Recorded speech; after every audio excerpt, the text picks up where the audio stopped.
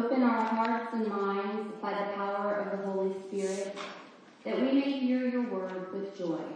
Amen. The first scripture reading today,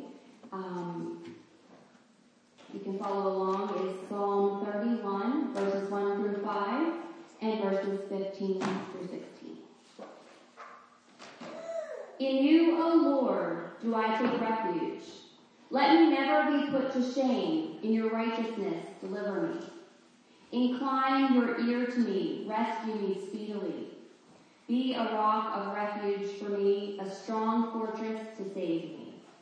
For you are my rock and my fortress, and for your name's sake, you lead me and guide me. You take me out of the net they have hidden for me, for you are my refuge. Into your hands I commit my spirit. You have redeemed me, O Lord, faithful God. My times are in your hand. Rescue me from the hand of my enemies and from my persecutors. Make your face shine on your servant. Save me in your steadfast love. This is the word of the Lord. Thanks be to God. The gospel reading today is from John chapter 14, 1 through 14. Let not your hearts be troubled. Believe in God, believe also in me. In my Father's house are many rooms. If it were not so, would I have told you that I go to prepare a place for you? And if I go and prepare a place for you, I will come again and will take you to myself, that where I am, you may also be. And you know the way to where I am going.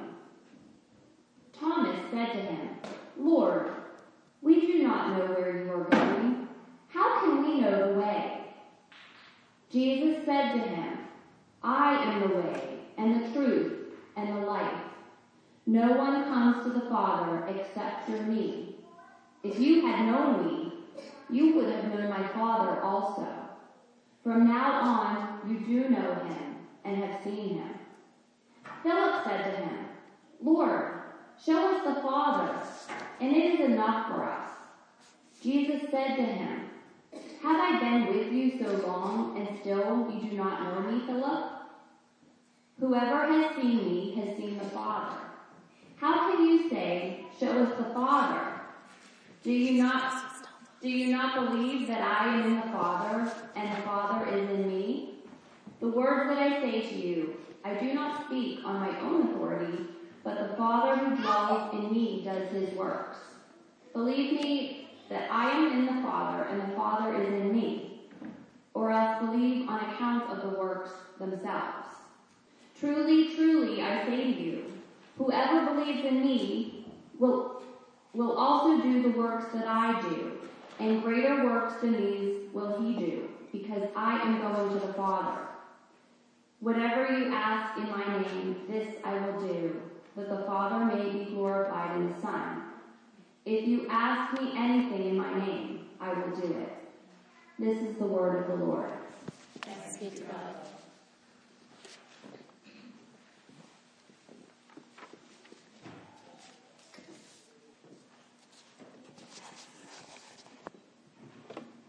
May the words of my mouth and the meditations of each of our hearts be pleasing and acceptable to you, O God, our rock and our Redeemer.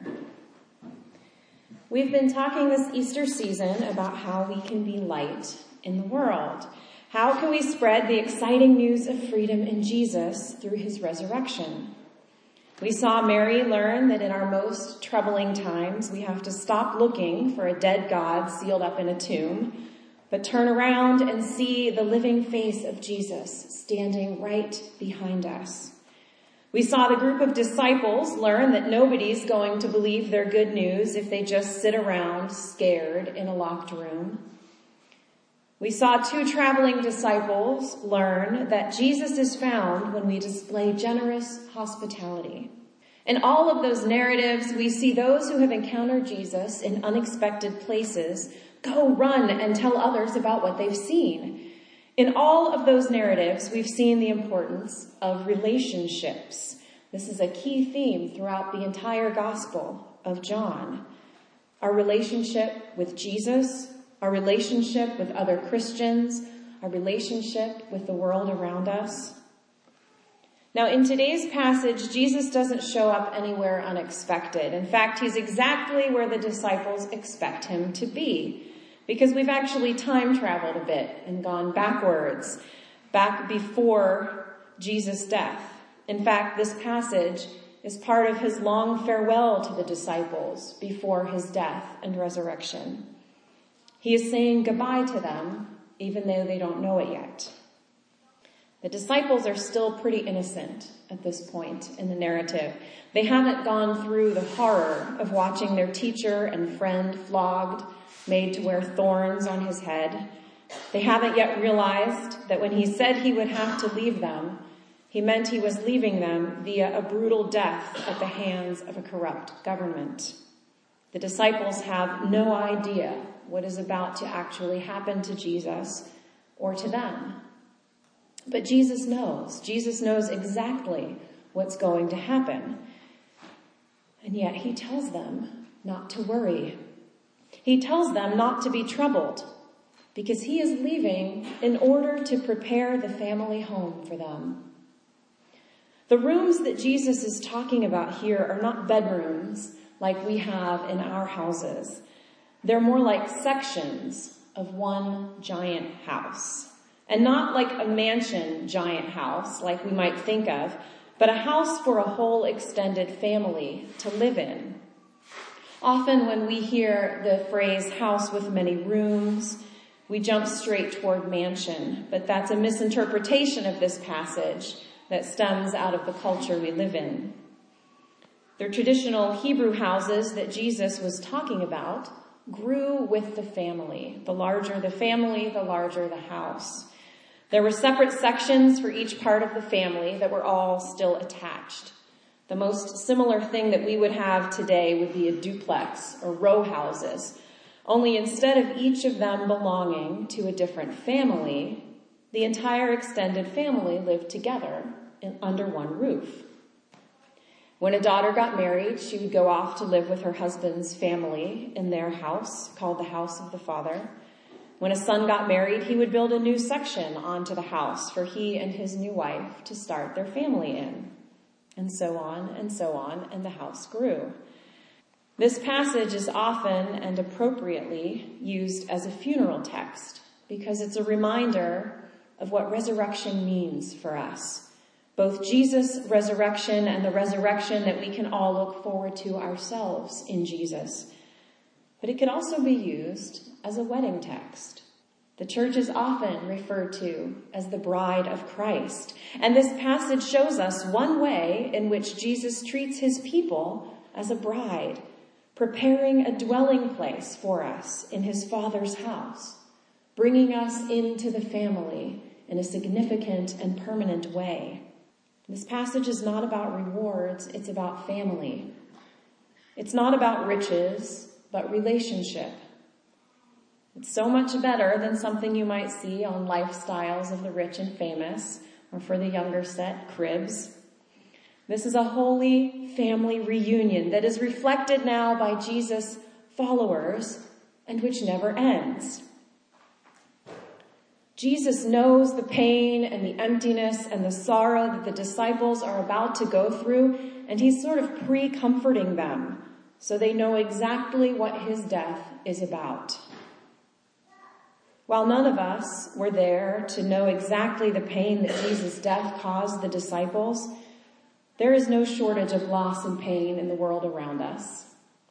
Just a few months ago, I went to the funeral of a sweet friend who died suddenly not long before her 40th birthday. She left behind a doting husband and 2 really awesome kids. Another good friend, a mom of 4 little kids, and one of the sweetest, most Christ-like people I know, is battling cancer right now. She's winning, but she's still fighting.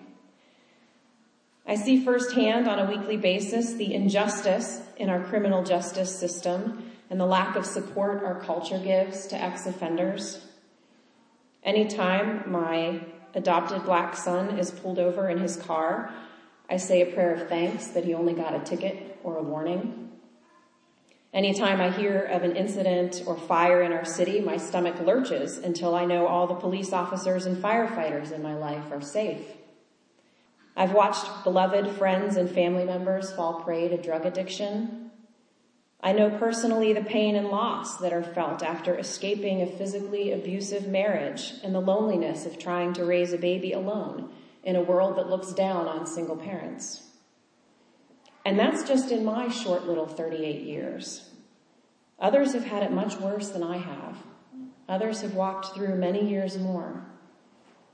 I try to read the news every day when I have the stomach for it. I try to make that a prayer exercise. I read the news and pray for the places and the people that I read about. But there is only so much war and genocide and injustice and murder that one person can take in before feeling pretty empty. In the course of my day, I regularly drive past homeless folks who I wish I could do more for than hand them a bag of snacks and gloves.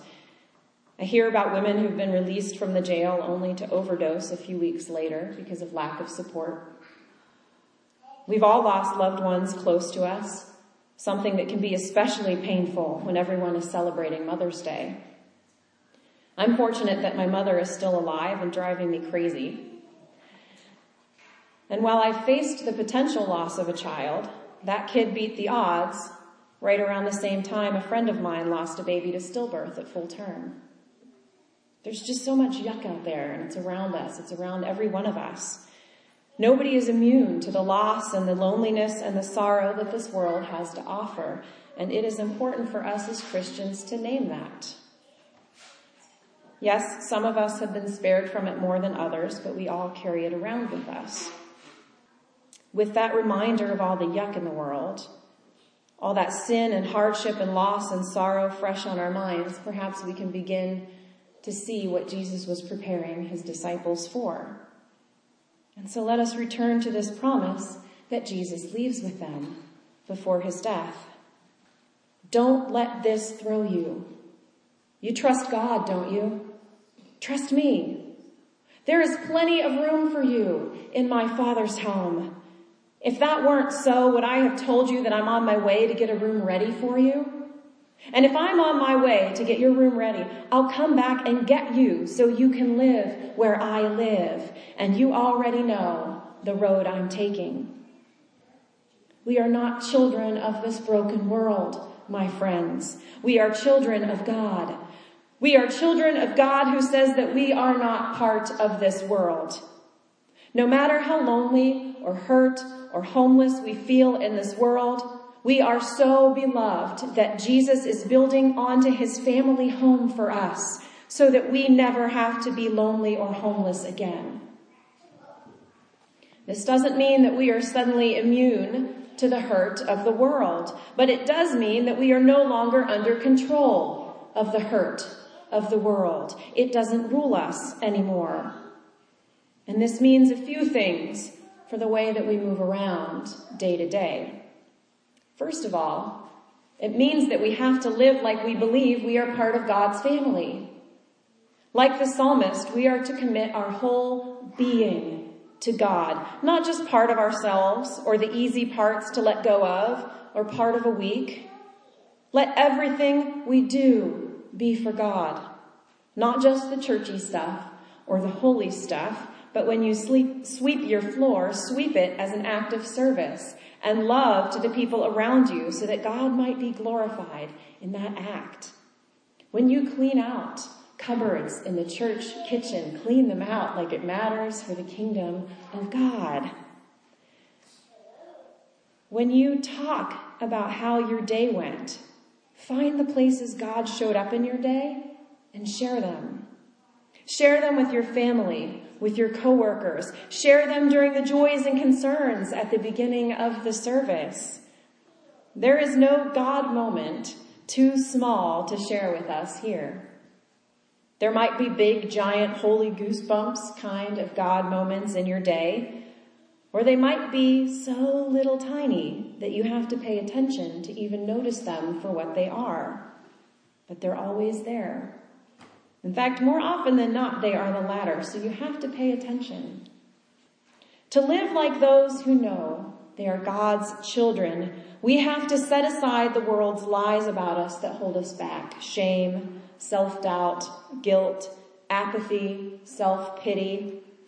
Instead, we embrace the identity of those whom Jesus has prepared a place for in the family home. Freedom, confidence, passion, energy, and gratitude.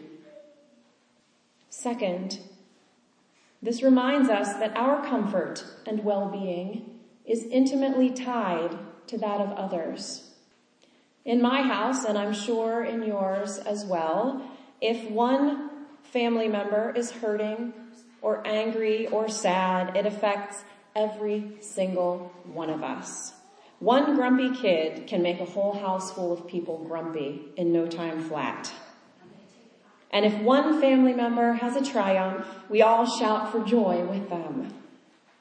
And yet, as a culture, as a society, and often as a church, we fail to realize that the pain and the sorrow and the injustice that is heaped on other people affects our well-being as a whole in the larger world as well. And it's not just the sorrow and the pain of the other person that is lessened in our reaching out in God's love. In our connection with others around us, other members of this family, we find comfort from our own sin and pain and sorrow.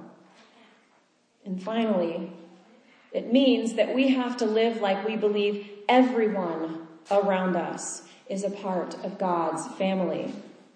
Only Jesus knows which of the people around us have a dwelling space in the family home. So it is our business to assume that everyone around us does, whether we like it or not. Or perhaps I should say whether we like them or not. Not a single one of us can end all of the pain around us in the world. But we can reach out and let those in pain know that they are beloved, not just by God, but by God's whole family. One person at a time is how we make a difference in the world around us. The pain of the world, sin, loses its grip a little bit when a bottle of water and a sandwich are given to a homeless man on the corner. Sin has to back away when an ex-offender is welcomed into a church or a workplace as an equal and valued member of society. Sorrow is edged out a bit in a visit to someone lonely and homebound. When we say we will pray for someone in a difficult time, our prayers matter, both spoken and acted on. My friends, we are all called to this house that God has prepared, this family house in which many generations join together in life. So let's choose today to live like it, to live against the sorrow in the world. Amen.